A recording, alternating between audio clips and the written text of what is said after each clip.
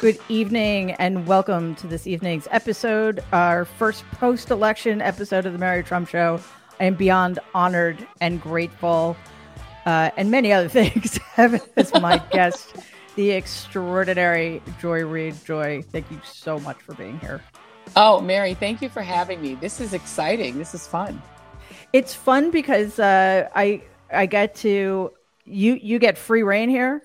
I get to hear whatever you want to say, no holds barred. And honestly, you were one of the first people I thought of when finding a guest for the first episode after Tuesday, and also known as the most important election of our lifetime. Yeah. Although that's now 2024. So yeah. So I just wanted, before we broaden the conversation to other things, I just wanted to check in and get your take on the lead up to the election and how you've been feeling since at least we're still waiting for results, but we have a fair idea about where things stand. Yeah. Well, first of all, thanks again for having me on, Mary. You're one of the most fearless people that's out there, and I love you, and I love everything you say. I agree with not just because I agree with everything you say, but I just love the fact that you have the cojones to say the things, so I appreciate you. And so I think in the election, it proved a couple of things, right? It first of all proved that the pundit class and the media have learned absolutely nothing from when your uncle, who I cannot believe that you're even related to. I know you came from the good dad, the good Trump. Your dad was cool, from the book that I've read about the family. So you come from the good wing of the family. But since, Donald Trump ran for president, I feel like the media learned absolutely nothing, because I feel like collectively the media made a lot of the same exact mistakes that they made then. And that, quite frankly, they made when George W. Bush, was running for re-election, and after having started a war that was an unnecessary war. They learned nothing from that era either. And that is that Republican narratives dominate the so-called liberal media. There is no liberal media. Let's just be clear. There isn't a liberal media. There are a few liberals like myself who are on TV and that are on radio and that do podcasts, but there's no liberal media, quote unquote.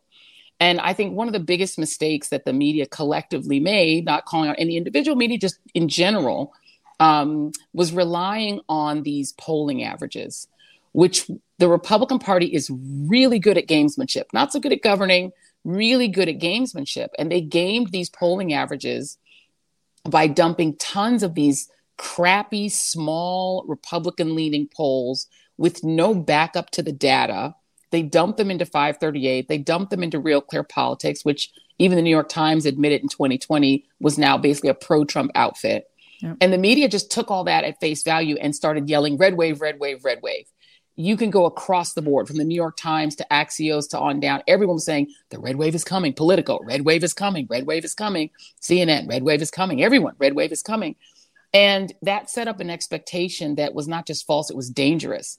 We are so lucky that this election, which went exactly as, the real polling numbers, taking away the crap polls said it was going to go, the way it logically went after you rip abortion rights away from half the country. You don't even have to know politics that well to understand what women were going to do after you did that to women, right?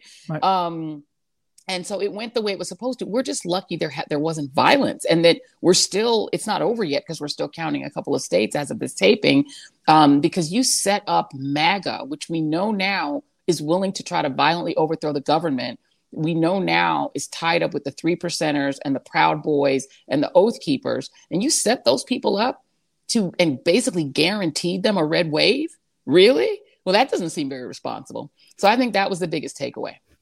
Yeah. And Joy, I want to get into specifically what you were just talking about in terms of framing expectations and polling. But before that, I want to point out for those who may not know this, it is kind of astonishing, too, the number of so-called election deniers, which we can also call anti-democratic, anti-American people running for office, have conceded.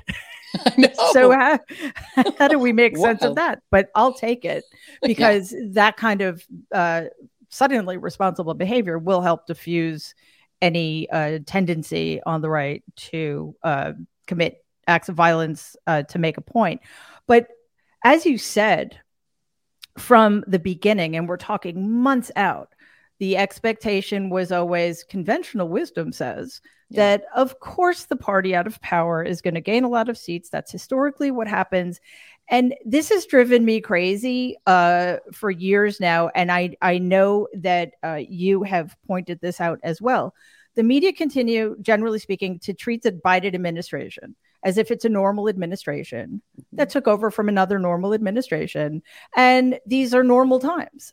So just kind of setting up the expectation that Republicans would win big was denying the truth that we are living in very serious, unusual times in modern American history. But then we also had this. Okay, so Republicans, of course, are going to win hugely. Democrats start closing, largely because of the Dobbs decision. And then the Democrats have a slight lead. And then, of course, inflation and gas prices. And the Republicans start taking over again. And suddenly it's a disaster for Democrats, even though they weren't ever supposed to win in the first place. Right. So it's very difficult to live in these times where it always seems, no matter what, like the media is pulling for the other side. You know, they set up this, it's like heads I win, tails you lose, no matter what you do.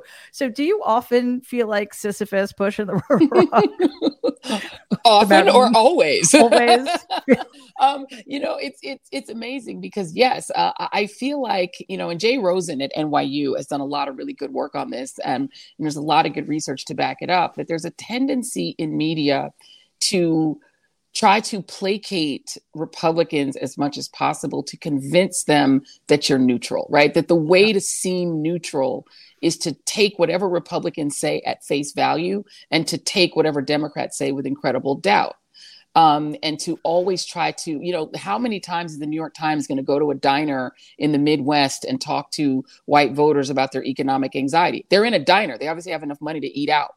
Okay. They ain't got that much anxiety. Okay. Clearly, they got a little extra coin. Yeah, they ain't home. Yeah. They eating out in a diner, you know. And the New York Times. I mean, how many times are we going to have them wistfully looking out the window saying, "I don't feel seen"? You're seen by the New York Times. You're being seen right then and there by the so-called liberal media. They see you, buddy. You're in the diner. And there's a reporter talking to you. Incredible. You're seen. And you're on the front page. You're on the front page, looking wistfully out into the distance, going, I just wish Trump could be president forever. Okay, they see you, man. They oversee you, okay? You know who they never go out and talk to? Black people. They don't never talk to us. They ain't coming to our diners, okay? Because if they did, they would tell you, we're all voting for the Democrats. Like, other than like 10% of us, we're going to vote for the Democrats. That is how we vote, okay? So it's like, I don't know. I feel like the media, there's a theory about it. And I wrote a little bit about it in one of the books I wrote that talks about the fact that the media used to be really bad on matters of race, right? So if you go back to the early 20th century, the media used to actually report on lynchings, even the New York Times. And they would report on them in advance. They would report on them in a way that basically made the lynching seem justified. And Black journalists like Ida B. Wells was demanding that they stop doing that. And the NAACP demanded that the media, especially the northern media, I mean, the southern media would celebrate lynchings, but so did the New York Times. There's a famous story that recently was published about the Times kind of celebrating the lynching of a bunch of Italian guys because, you know, Italians were the second most lynched group because they weren't considered white. Right. Back in the early 20th century. And then something happened around the 1950s and 60s. The media, with television coming online, they would go down into the South and they would interview Southerners and they would be openly racist. They would use the N-word. They would say blacks want to be segregated. They would say all kind of crazy racist things on TV because they were trying to make their case. And the media suddenly said, you know what? There are good guys and bad guys here. This isn't a neutral story. We need to report on the civil rights movement as it's the heroic movement and the other side are the bad guys. that created this whole trajectory of this myth that the media is liberal, that the media is against white people, the media is against Southerners, the media is against the Southern way of life. And that really was ingrained until a guy named Roger Ailes figured out how to weaponize it and monetize it. And then we got Rupert Murdoch, Fox News, that whole thing. So we have this whole kind of sentiment that's set into the media that there's a bias against conservatives, which are now Republicans, which used to be Democrats were the conservatives. Now it's Republicans. And that perception of bias has seeped into, I think, almost every newsroom, where they're like, we got to find ways to make the Republicans feel like we see them, like we don't hate them. And so we're just going to take whatever narratives they put out, and we're going to at least give, voice to them. We're going to take them at face value. And in a case like this, where you're dealing with an almost 1930s level of fascist behavior by one party, which, to be fair, the Democrats used to do too back in the early 1900s. It was the Democrats that were like this. Mm-hmm. But now that it's the Republicans, it's like no one wants to admit it. Like no one wants to go there. But we there, man, because they literally stormed the freaking Capitol. And that wasn't on the ballot. We before we started, you mentioned that unlike most everybody else, which as it turns out, except for me, because I was on the same page with you, you were optimistic going in to Tuesday. And quite honestly, I was so optimistic that I'm a little disappointed, which is immature. And because it's all very, very good. And it's actually looking even better. Yeah. But the part of the reason it's still close is because of so many things that weren't on the ballot. But in addition to the institutional disadvantages Democrats always find themselves under, in addition to the horrible polls and the mainstream media's failures to frame this election properly, what wasn't explicitly on the polls, yes, in the voters' minds, thankfully, but what wasn't explicitly on the polls, January 6th, the big lie, the fact that the head of the Republican Party is still roaming free, despite the fact that he stole thousands of documents from the U.S. government, and God knows what he did with the top secret, highly sensitive documents that we know he stole. Right. And there's this failure also to help people understand that one of the reasons the Democrats continue to struggle is because the underlying problems have never been addressed. The underlying problem is that America is a racist country. And when you fail to face that head on, you get into a situation where, people think that inflation and high gas prices are the most important thing, democracy farther down on the list. So on the one hand, when journalists tell you that, they're telling you that they failed miserably at their job because, they're letting voters think that inflation and high gas prices are more important than democracy. But you're also leading to a situation in which, what it was, 72% of white women in Georgia voted for Brian Kemp. Mm-hmm. So we're dealing with so many different complex issues, and yet it still seems like it's pretty simple. We're dealing with the same shit that has been going on in my entire lifetime, and that has worsened considerably because of things like Shelby County versus Holder, which was the beginning of the unraveling of the voting rights. I feel like I'm rambling, but sorry, right. Because it's like, it seems like it's so simple. And yet, given the way you set up the problems with the media, it feels like an intractable problem because it's been framed as a political problem. And framed as a game. Like, I think the sportsification of politics has been one of the most destructive things that we've seen ever, because it's turned into a game of probabilities of who's going to win, and putting those probabilities out before an election, I actually think is absolutely wrong. Like we shouldn't even be airing polls 30 days out from an election because it's suppressive, right? Yep. To tell people, oh, don't worry about it, Republicans are going to win. So then why should Democrats come out at all? Maybe they should just stay home. If you watch a lot of newscasts, you as a Democrat, Democrats I talked to were so pre-demoralized. And when I would tell them, no, I think Democrats are going to hold the Senate, they would be in absolute shock. Everyone I told before the election, I even would say it on my team meetings. My team had to hear this from me every morning at 11 o'clock. I'm like, no, Democrats are going to hold the Senate and the House as a toss-up.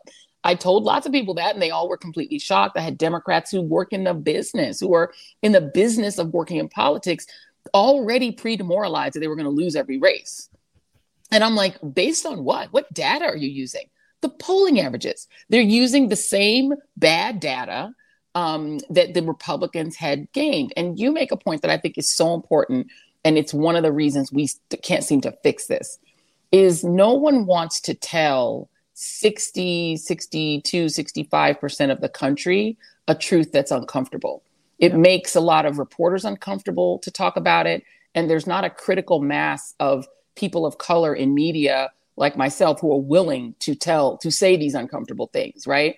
I mean, I've taught classes. I used to teach at Syracuse, and my classes would be all white. There would be basically like I usually had like a few kids who were matriculated from China because Syracuse had a lot of Chinese students. Mm-hmm. And I would have maybe one Black kid, maybe one Asian American kid, but it was mostly white kids.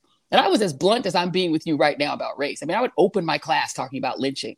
And those kids survived this conversation with this Black lady talking about race. It will not break white people to talk about race, but the media and some of our governors, thinking Ron DeSantis, they act like people will break, they'll shatter if you present them with factual information about race. But here's the problem with that. The whole country was a slave colony. And you can't undo a slave colony without breaking a few dishes, without a few things getting uncomfortable. You can't have a country that is on purpose racially diverse because you keep trying to replace the slaves with other brown people who will work for almost nothing. So then we got to get the brown people to work for nothing. Okay, now they're tired of it. Oh no, we forgot. We got the Chinese to build the railroads for almost nothing. Okay, they didn't want to do that anymore. Now they wanted to have a decent living. Let's go get the Puerto Ricans. We'll just grab their whole island and make them be here because we want their labor for free. You can't keep adding. Then we're like, we'll get the Italians. We really don't think they're white, but we'll just pretend they're white when it's convenient demographically, right? Like we keep doing this and having these really fundamental racial conflicts. Like you think about the previous versions of the insurrection we had in January 2021, it was in places like Wilmington, North Carolina. It was in places like Tulsa, Oklahoma. It was throughout this country. We keep having insurrections and they're all about the same thing. A certain percentage of white Americans not being willing to share power with Black people. And that's what the other insurrection in January 2021 was about too. The anger and rage that mostly people of color, mainly Black people, voted for Joe Biden. And that is fundamentally seen as illegitimate by a certain percentage of white Americans. The end. They want their candidate to win. And also they want to always win. And they want to be guaranteed they will always win. And that's it. And it's not more complicated than that. That's what the insurrection was about. And I'm sorry to break it to folks, but that was it. Yeah, and the fact that this is news to many people is just a sign of how miserably we fail at educating people, because it's always going to happen if the two things that always seem to occur when something bad happens. We're told that we can't look back; we have to look forward. Like we're just so weak and pathetic. And this is one thing that I'll give Donald credit for. It's like he suddenly made it like really cool and a sign of maturity never to take responsibility for your mistakes. I did nothing wrong. I didn't grow up with that particular lesson. And then of course the other thing is that white people are such precious snowflakes that teaching them the truth about our country's history will mortally wound them somehow. And to me, the great irony there is by choosing to remain ignorant, then you actually do start to bear responsibility for the perpetuation of these incredibly unfair, racist systems that are still in place. So I figure like if we could figure out how to message that, because if you go in and knowing people are going to all sort of get, the white people, are you racist? No, I'm not racist. Like they immediately get defensive. It's like if you grew up in the 70s or 80s in America as a white person, you're racist. Sorry, buddy. So anyway, I think another way to deal with this issue head on is to increase the diversity of voices from whom we get our information, and in the process sort of right the wrong of what is journalistic neutrality, right?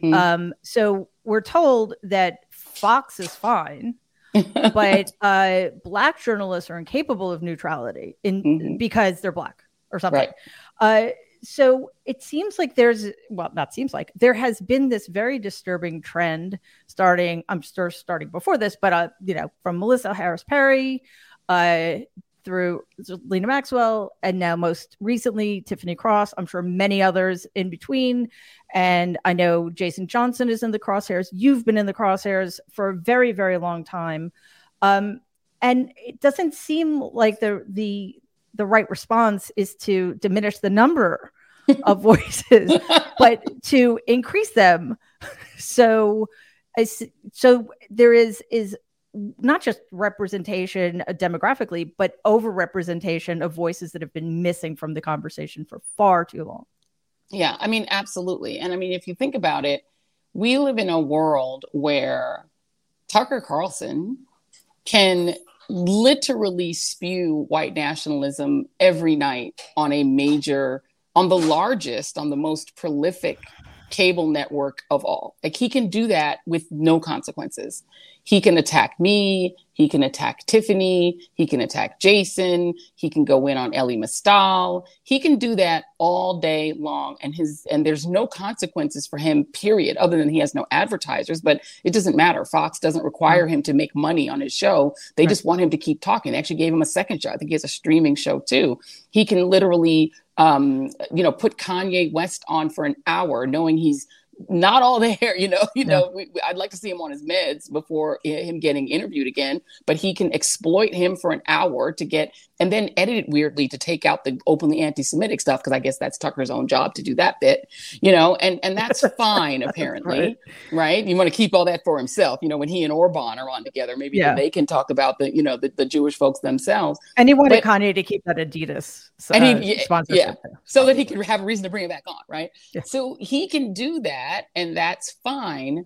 But for Black journalists, if we respond to it, I mean, Megyn Kelly, who, she got let go, from her contract because of racism, like literally because of racism, literally. And yet she's free to go off and take her $69 million and not, for whatever reason, still want to say more things.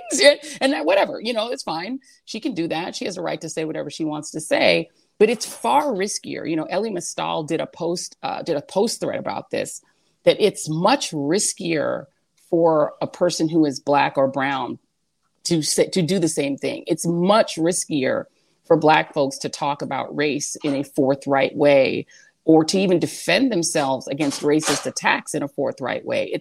You're taking a far bigger risk if you're doing that as Black, doing that in Black skin, and so it's a high wire act that I think white commentators don't have to ever face or deal with or confront, because it's just riskier, it just is. And that's unfortunate because it shouldn't be riskier. And we need more voices who are willing to speak forthrightly about race, because unfortunately, the way that the U.S. education system works is that we haven't really taught a lot of white folks. Not everybody's Tim Wise. Tim Wise, like the wokest white guy ever, right? He knows the history. He fought David Duke as a young man, fought his political career and fought his political rise. So he gets it. But there aren't that many people who really do. Dave Zirin, there are a few. But for by and large, white Americans are shielded from the racial history of this country in a way Black people are not. We grow up knowing exactly what America is. And that doesn't mean we love America any less, but we just know what we're dealing with. Right. We know what we're dealing with. We understand that racism is here in big ways and in small, in, somebody asking, what's your name? When you call to get a job and you say Tamika and they don't call you back. We know what that is. When you see an apartment listing open and you show up to look at the apartment and all of a sudden it's not available. We know that still happens even in New York, not just in the South, right? I think I was related to somebody who did something like C for colored on something like that. Something like that. Thanks, Grandpa.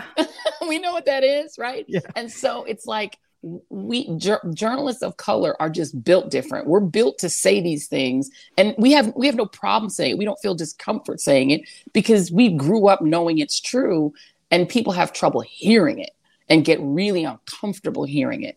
We're not uncomfortable saying we understand that Clarence Thomas has no interest in us as Black people. We know he has no interest. We know he's not waking up at night thinking about Black folks. We get it. But if we say it, it's more risky for us to even say it about him, and he's Black. So, I think that the challenge for the media is we need all the diversity we can get, not just people who are Black, but people who are willing to say the Black things forthrightly and to say them without fear, because it's risky for us to do it. That we should, but somebody's got to do it. Somebody's got to do it, and that also connects up with how the Democratic Party, I think, seriously needs to look in the mirror long and hard. And running up to this election, I have a show on Tuesdays called The Strategy Session, and we focused on. It wasn't about policy. It was purely about how what the Democrats can do to increase their chances of winning, et cetera. So I always held my punches when it came to things I maybe disagreed with that the Biden administration or Democrats in general were doing. Well, the gloves have to be off now because we did do extraordinarily well yesterday. We need to seize that momentum and run with it and take the first, because as you know, the 2024 presidential election started yesterday. Makes me want to go to an island for a couple of years, but anyway, take me with you. I will if it ever becomes an option. So that's at least a year, I think, to kind of confront the Democrats very openly with what I believe are serious mistakes and limitations. The fact that Democrats are often comfortable, or Democratic leadership is often comfortable telling people, whether it's Blacks or immigrants or transgender people or people in the whole LGBTQ plus community, that we just need to defer your rights for another election cycle because it's too dangerous. That shit's got to stop, because that is, not forget about the fact, but let's leave aside for a moment the fact that it's never very smart to disrespect your entire base. I wish the Democrats treated their base with the same deference that the right treats its base. And of course, the difference being that the right's base is a bunch of fascist, white supremacist, misogynistic, racist, anti-Semitic, horrible people. So let's not diss the base, but also I just think it's terrible. It's terrible strategy anyway. I mean, it's wrong. It's, as a human being, it's wrong. But what do we do to make that argument compelling enough for the Democrats to say, you know what? It is not right that the votes of Black Americans are suppressed all the time. And I love, when they say 2020 was the freest and fairest election, I'm like, yeah, tell that to the tens of millions of Black Americans who were stricken off the voter rolls and had no recourse, right? Mm-hmm. It's not okay that trans women are murdered at far greater rates. It's not okay to torture children of people trying to come into this country simply because. It's not okay for either gay children or children with gay parents to be made to feel like second class citizens. What do you attribute that reluctance to? Because I honestly think it is the biggest obstacle in the Democrats' ability to have the kinds of majorities it actually should have. Yeah, I totally agree with you. I mean, if you think about who is the Democratic base, right? Historically, the Democratic base actually used to be white working class people when the Democrats were the conservative party, and it was Southerners, Southern white working class folks. That all shifted. You get to FDR, and black voters started to be interested in voting for Democrats because of the New Deal, even though they were locked out of a lot of it by FDR, who had his own racism problems, but he also was being pragmatic. He knew he needed Southern votes to get things through Congress, even though they had a supermajority of like 67 votes. But black folks started voting for Democrats, and Truman comes in and he opens up the military, more blacks go in, and by the time Eisenhower comes along, like it's kind of a tug of war between Democrats and Republicans, and Democrats are largely winning that tug of war. By the time Kennedy comes along, black folks are Democrats. When Barry Goldwater, that whole wing of the party drives Democrats, but black folks just out of the party, and then Nixon finishes the job, right? So then you have the party switch places and switch bases. So black folks are the Democrats' strongest base. Black women vote like 96% Democratic. Black men, even on their worst day, vote 88 to 90% Democratic. Don't believe the hype. Black men vote more Democratic than the next largest group, which is Jewish Americans, who vote about 83% Democratic. Don't believe that hype either. They're not switching to Republicans. They've been Democrats since World War II.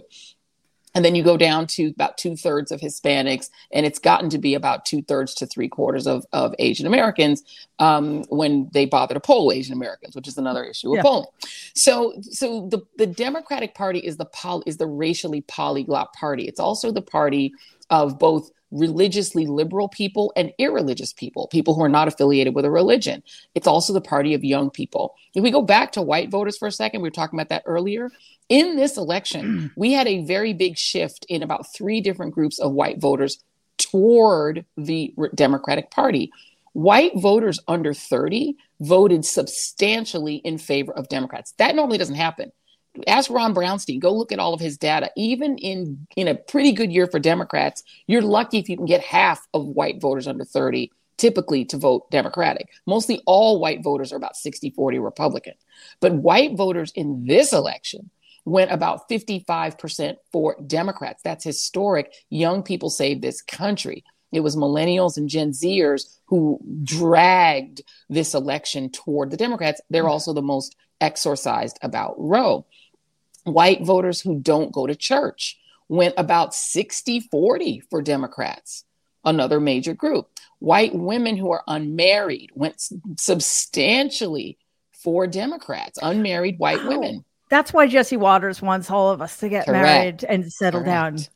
Correct. So these are the groups of people who would be considered woke. What does woke means? It means they're empathetic. That's all woke means. Just stay up, know what's happening to other people and give a damn, right? So that's why they fight wokeness so hard, because young people tend to be more empathetic. Ironically, irreligious people tend to be more empathetic than highly religious people, which is the high irony. As a Christian, somebody who grew up in the church, I found it sad and ironic, right? And people who are untethered in a marriage tend to be more independent. Women, independent women. So one thing Democrats could do is maximize the votes of those people. If you want white voters so bad, like people like Tim Ryan, who are out there trying to run as a pretend MAGA and sucking up to MAGA voters, he got 9% of Republican votes. So ignoring the black vote didn't help him win. It helped him lose. Sherrod Brown doesn't do that. Sherrod Brown doesn't run ads saying Donald Trump was right about ... China and I voted against Obama and the ... trade bill. He runs as a Democrat and he wins all the time in Ohio. So it's not unwinnable. And then looking at the party did not invest, for instance, in Gary Chambers in Louisiana. Most Black Americans still live in the South. Yep. The South should be as competitive as Michigan. Michigan has about 12% African Americans. You can regularly not just elect a Democrat in Michigan. You can get Big Gretch reelected and take over the whole House, State House, and Senate. That's right. How, and Black voters drive that vote in Michigan. And they're only 12% of the population. So how come Mississippi, which has 33% African Americans in their population, can't elect but one Black congressman? Yes, gerrymandering, but statewide, because nobody turns out to vote. Black folks don't turn out to vote there. They don't turn out to vote in Louisiana. There are 949,000 approximately registered Black Democrats in Louisiana. Kennedy, who just got reelected, the guy who fakes being Foghorn Leghorn, even though he's a Rhodes Scholar. Oxford. Oxford.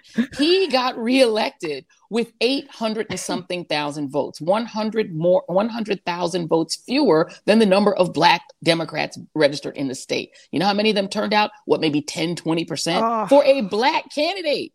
Go to Florida. I was on the phone and with a good candidate, an excellent candidate. Go to Florida. Val Demings, brilliant woman, very popular. Turnout anemic. Yes, Miami-Dade went Republican because it's Cuban-American dominated. Most of the Blacks have moved out of Miami-Dade and moved to Broward. Broward is the Black county. You know what the turnout was in Broward? Anemic. Terrible. Jacksonville, very Black. Low turnout. Orange County, her county, low turnout. You see where I'm going here? Kentucky, another great Black candidate. I'm getting a sense of the trend. You know, Charles Booker, who's a fantastic candidate. Nobody even likes Rand Paul in Kentucky. Start with that. They can't stand neither of their senators. He still got reelected. Was the Black turnout high? No. Did the Democratic Party in Kentucky try to turn it out? No. Did the Democratic Party in Florida try to turn out the Black vote? No. Did the Democratic Party in North Carolina try to help Sherry Beasley, a statewide elected official 5 minutes ago, because she was the Supreme Court Chief Justice? She was viable. She barely lost. What did the Democratic Party in North Carolina do for her? Not a whole hell of a lot. So you see where I'm going? The party doesn't, either they don't want these candidates. It's like they want just enough Black voters to come out to keep whoever's already in office in office. But because Louisiana got a Democratic governor. That's right. Kentucky got a Democratic governor. That's right. You can elect a Democrat statewide in Florida because the lady who was agriculture commissioner is a female Democrat. That's right. So it's like Democrats can get elected in these southern states. And then here's the most egregious one of all, Mary. Mandela Barnes. Yeah. You know, the most successful combination to elect a governor in this country for Democrats is a white gubernatorial candidate and a black lieutenant governor. Worked in New Jersey, worked in Wisconsin. Okay, follow me. He was the lieutenant governor, Mandela Barnes. How could a former sitting lieutenant governor not beat Ron Johnson, who's an insurrectionist? You know why? Did the party have a campaign that compelled Wisconsin Black voters to get out in crazy numbers for this basically statewide Barack Obama? No. Troy, I completely agree with everything about it. I find it maddening, absolutely maddening. And you know what? It isn't simply that the Democratic candidates are extraordinary human beings. Stacey Abrams. Oh Sherry my God! Beasley, don't even start. I can't. I know it's. I fall out. She was talk about deserving. This lady built the Black turnout machine in that state. She registered. That state is 95% registered to vote because of her. That's right. And Kemp stole the election from her last time because. Come on. Well, you know. Come on. Anyway, so that's even more painful because Stacey Abrams has done so much beyond just running and being amazing. Val Demings, extraordinary. Mandela Barnes, all these people you mentioned, Beto O'Rourke. Come on. And but it's also that the people they're running against are just the worst fucking people. I mean, issues with Tim Ryan, absolutely, but JD Vance. Come on now, right? That's embarrassing. And it's sort of like this trend that didn't start with him, but it became glaringly obvious with Brett Kavanaugh. They could have nominated somebody who was just as horrible in terms of how he was going to vote, but he could have at least presented as a decent human being who hadn't sexually assaulted people and wasn't a thug. No, they have to shove it down our throats. The only caveat I think with Mandela Barnes, this is my opinion, I don't necessarily think in Wisconsin having Bernie Sanders be your surrogate was necessarily the best way to go because it's Wisconsin. It's But and he didn't take PAC money. It's like, baby, take the PAC money. that's Okay, right. you need money to win an election. Sherry Beasley ran out of money at the end. Didn't get an Obama visit to do GOTV. Yeah, you need to do political things to win. Don't say, oh, that's too political. I don't want the former president to come out. You know, take his visit. And if you're Mandela Barnes, take the money, man. If Having they're like the doing principles it, and having Bernie come out, that's not going to get you to win. no, no. And to lose against Johnson, who Oh, is a Russian asset, for God's oh. sakes, it's just unspeakably bad. And you're right. Look, I don't want Democrats to fight like Republicans. I don't want us cheating, lying, and stealing and engaging in ad hominem attacks and threatening people at all. However, we do need to put the brass knuckles on. If they're doing it and it's not cheating, lying, and stealing, we should do it. Take the money. Take the money. You know? And the thing is, you have to build these state parties. I'm going to give Jamie Harrison credit. He put $90 million DNC money on the ground because he knows what it feels like to run in a tough state. He ran in South Carolina, lost to another person nobody likes, Lindsey Graham. I don't even know anybody in Lindsey Graham that in South Carolina that actually likes Lindsey Graham. They just keep voting for him. He's a Republican. And it's very hard to get Southern white voters to vote for any Democrat. Although, again, they sometimes do. Because, again, North Carolina's got a Democratic governor. Louisiana's got a Democratic governor. On and on and on. I mean, Chris Jones, I forgot to mention Chris Jones running in Arkansas against Sarah Huckabee Sanders. And he was a brilliant candidate. He's a rocket scientist, literally. Literally. And she's vile. She's just vile. She just lied for a living for Trump. For Trump. So it's like, it's frustrating because I think these state Democratic parties didn't listen to Howard Dean. Howard Dean was absolutely right about the 50-state strategy. And the consultant class that runs the Democratic Party refuses to let go of the reins and fund these state parties and populate them. Gary Chambers should become the new head of the Louisiana Democratic Party. Charles Booker should become the new head of the Kentucky Democratic Party. Yes. Val Deming should get a cabinet position or become the new head of the because people who have the balls to run in these unlikely states, and Florida is also an unlikely state, it's a red state, they are the people who know what it feels like on the ground. Stop restraining them with all these consultants around them who don't unleash them. Gary Chambers ran a great campaign because it was uninhibited. He didn't have any consultants, so he just did his thing. He burned a cross to show people about racism. Like he spoke in a way people could understand. Charles Booker, same thing. These were brilliant candidacies. Sherry Beasley, too cautious. The candidacy was too cautious. Yeah. But the consultants made her do that. And so it's like, let these consultants back away. Let these brilliant candidates loose. Mandela Barnes ran away from being a progressive, tried to run back to being a progressive at the end. Figure out who you are and what your message is, and just be strong in it. And you've got to get your base out. Republicans fear their base for good reason, because a lot of them have guns and they've done a lot of death threats to their own side. Yep. Like a lot of Congress people are literally terrified of their base. They're like, these people might kill me and my family. So they're afraid of their base. Democrats seem to hate their base or just sort of have disdain for them. They just disdain. Yeah. And it doesn't make any sense. Like we saw in Pennsylvania, the degree to which being authentically yourself as a candidate mattered. I mean, Fetterman beat Connor Lamb because he ran as John Fetterman. That's right. Not as some candidate who was cooked up in a laboratory somewhere that we thought was going to appeal to everybody. And, it's interesting in you're going through all of this. I was guilty again, because I set myself up for disappointment because I was so optimistic about this election, even though we're doing great. So, don't listen to my, my disappointment, but, thinking I've always believed that Democrats should fight for every single race from dog catcher on up. Yes. Right. But, do we focus on things that are more gettable, like not Ohio, like a Pennsylvania or a Wisconsin, then a Florida or an Ohio? And that's just a self-fulfilling prophecy, because I'm thinking, well, I guess Florida's just a solidly red state. Well, it will be if we continue to fail to fight properly.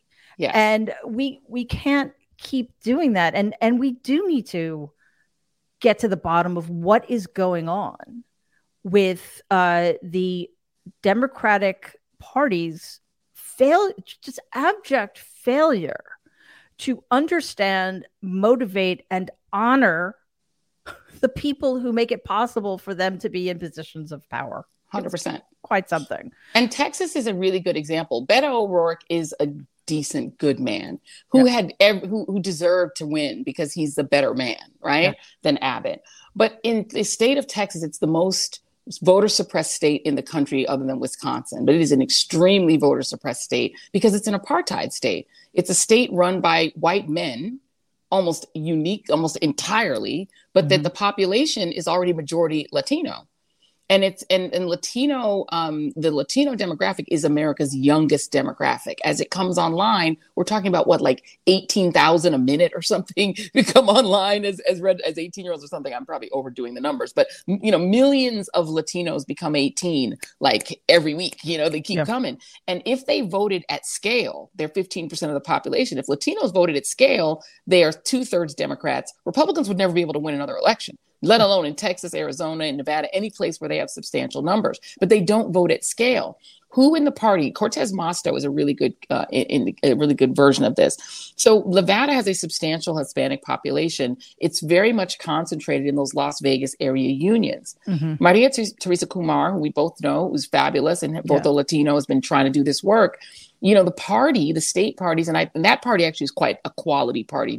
Harry Reid built a hell of a party in Nevada, but there's at the national scale, there's a reluctance to have Cortez Masto lean into being Latina. She's the only Latina senator. She's the only one there is. And so having her lean into that and activate her community, that's not dissing white working class voters who Democrats are obsessed with. White working class voters are Republicans. They're Republicans now. Let it go.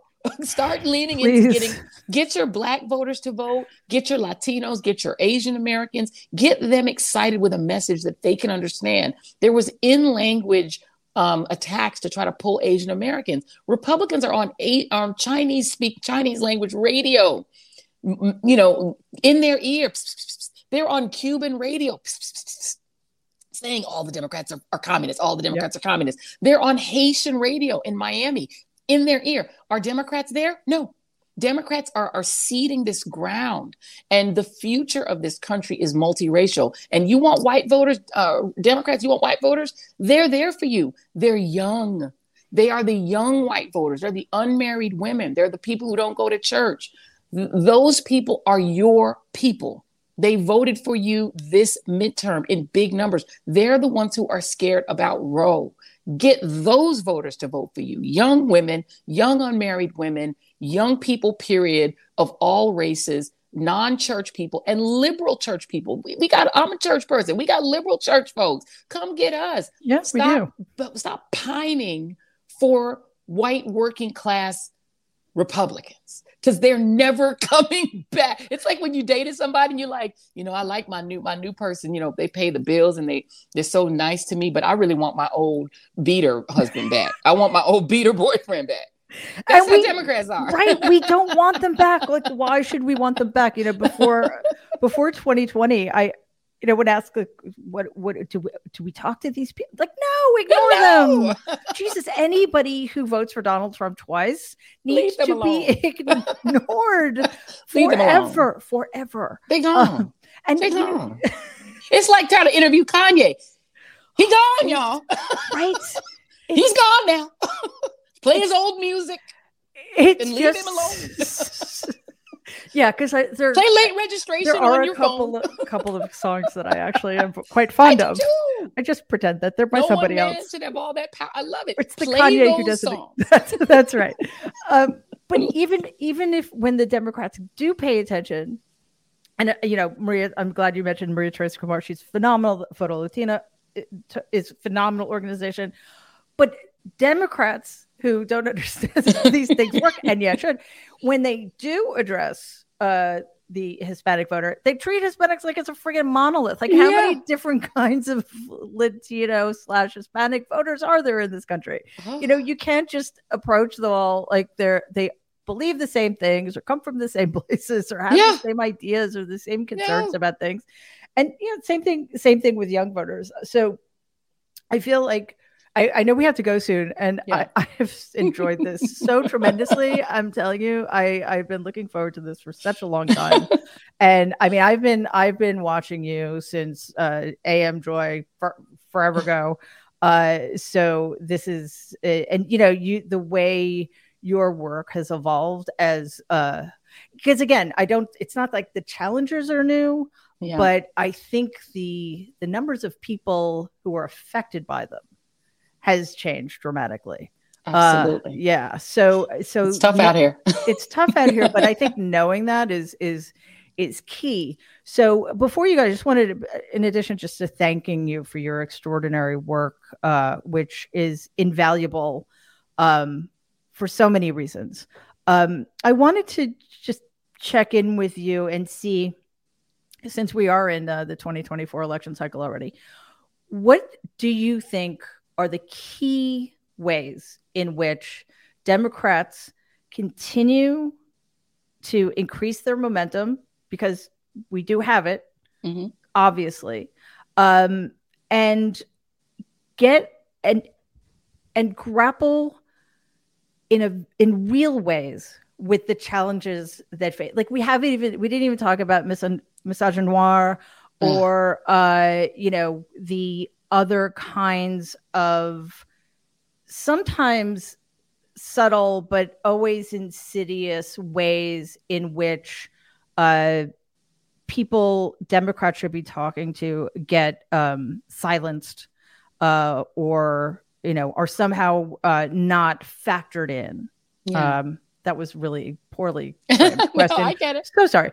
But what are the shifts you'd like to see, and what are the pressure points that you think we need to be pressing on? So I think one of the things that I'm going to quote Mr. Rogers, the great Mr. Rogers, look for the helpers, right? Yeah. Democrats need to start looking through their bench, because they actually do have a bit of little bitty bench now. We're building a little bench. There are some really good messengers. Get them out there and make them do a lot of the talking. I think the governor of California, Gavin Newsom, is a fantastic messenger. He's gutsy. He's strong. Big Gretch. She is, to me, the biggest story of these midterms, because she survived a kidnapping attempt. Seriously. Okay. And then got back in, easily reelected, and swept the whole House and State House and Senate. She's a future leader, really smart. Look at Shapiro. This guy, he did his own little version of Obama. Those little speeches he did at the end. I said, I see the Obama in you, that was amazing. I the first one I heard, I wasn't watching. Yeah. And I thought it was Obama. Seriously, you had the sound down, because he was doing his Obama. Fetterman is so authentic. He done sent Oz back to New Jersey. That's a powerful man. He packed up, went home. He's great. And also Wes Moore, who won a historic election in Maryland, my governor. Yep. Fabulous. Potential future president. And even some of the candidates who didn't win, don't let Beto go. Keep him. He's still a great messenger. Right. He's still got options. And then you got young people like Maxwell Frost, who won in Florida. Florida ain't all bad. Maxwell Frost won. There's some good news there. Find those people, make those your messengers. AOC, probably your best messenger to Gen Z. My kids, they listen to her. If she puts something on her Instagram, they will believe it, and they will listen to her more than they'll listen to me. They listen to her. She is a great messenger. Let her target young people. Let the other members of the squad target young people. Use those really strong voices and let them do your messaging, because y'all ain't good at it on the national level. It's not what your strength is. And then the second piece is use these former Republicans, because if Republicans are good at nothing else, it's messaging. And people like the Lincoln Project, Duty to Warn, these former Republicans, the Rick Wilsons of the world, their power hasn't been marshaled enough, because they're actually better at messaging than Democrats are, because they came from that really strong messaging machine on the other side. Now they're on our side, the pro-democracy side, and start letting them really push out your messaging. But it can't just be on Twitter. An ad they post on Twitter is not enough. Put some money behind some of those ads. Those ads would have been great to be running in places like Florida and Wisconsin, et cetera. So number one is messaging. Can I ask you a quick question about that? Because I so agree with that. And it seems like Lincoln Project, et cetera, yes, doing great work. I support them. I've done shows with them and fundraisers and stuff. But it feels like they were kind of just put in their little place and not brought in to the fight. Right. And so always from the outside, and again, effective, but I think you're right. Bringing them inside. That's right. And collaborating would be much more effective, because Much more otherwise it effective. just seems like they're disgruntled anti-Trump people, as opposed to, from what I can tell, at least from the people I've spoken with and worked with, are truly pro-democracy. Privilege, and those people Midas touch, these guys are on the outside posting those videos mostly on social, and that's fine, but put some money behind those kinds of ads. And I'm sure there are firms of color, because there's also a diversity problem inside the Democratic Party's consultant class. There are great firms of Black, brown owned firms, LGBTQ firms. Make more diversity in terms of who's doing these ads. Stop letting these same old cronies do all these ads that don't work and that don't help. Find out who did the ads Uh-oh. ads for you, right? Start getting effective people to do your messaging. That's number one. Number two, I would say, is start the messaging on 2024 now. Don't wait until next year, until he who shall remain nameless announces his campaign and he and DeSantis start destroying each other, which I'm actually here for. I'm actually here for that fight. We're gonna have lots of popcorn together. We're gonna enjoy it. Go ahead and dog walk each other. Dog walk one another. I'm happy for it. I'm here for it. So start your messaging now, because the threats to democracy didn't end with this election and won't end with this election. Anti-democracy forces they don't get tired.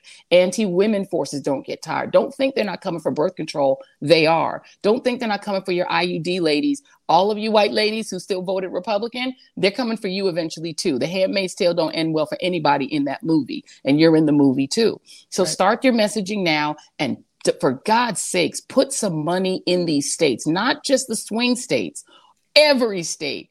50-state strategy. Make Republicans spend money everywhere. It was worthwhile for Charles Booker to force Rand Paul to spend money in Kentucky and to build the basis of a new party there. It was worth it for Chambers to force Kennedy to worry a little bit and spend some money, and for him to travel around that state and begin to build the base. The turnout machine needs to be built, not now, not a year from now, not 6 weeks out from the election. Start building that turnout machine and that messaging today.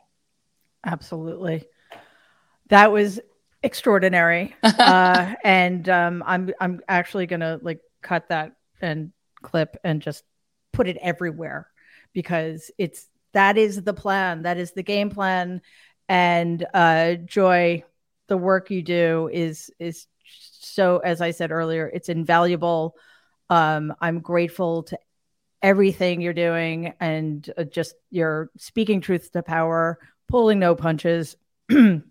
So everybody, Joy Reid, journalist, host of the Readout on MSNBC, which you should be watching every day. And it's just so awesome when we get more of you, when you guys are doing election results and stuff like that. So extraordinary human being, Joy Reid. Thank you so much for being here. Thank you. Thank you, Mary. I love you, and there's nothing you can do about it. Thank you for having me on. I love you too. All right. Stay safe out there. Okay. Peace.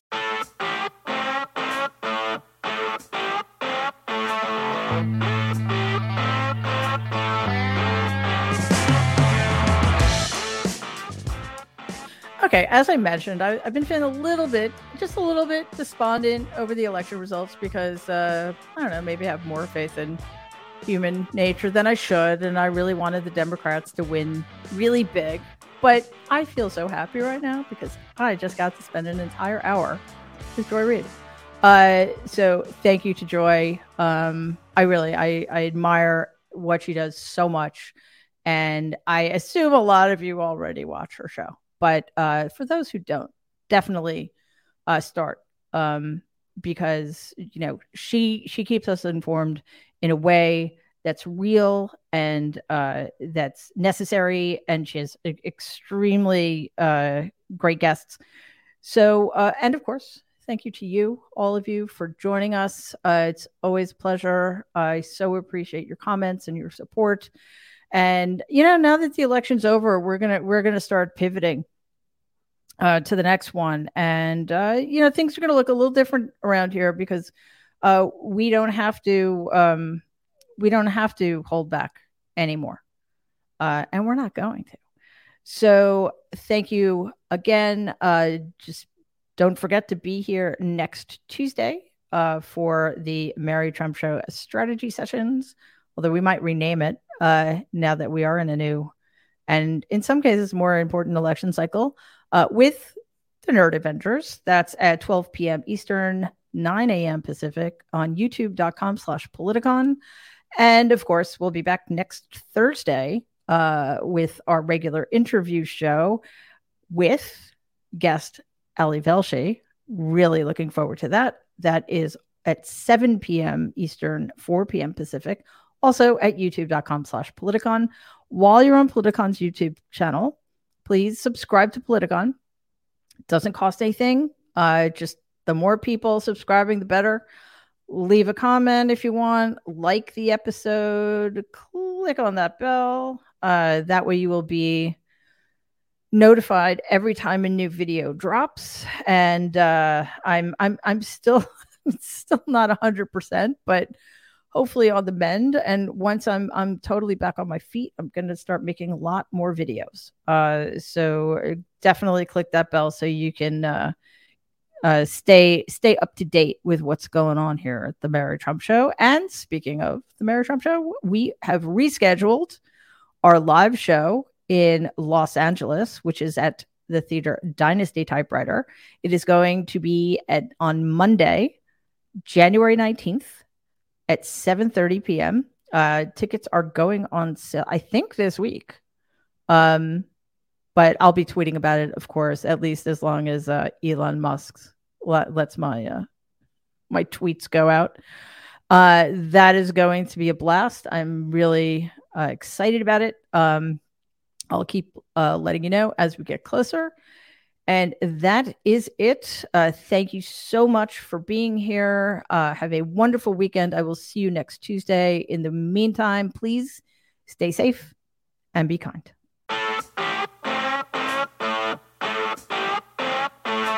Thank you.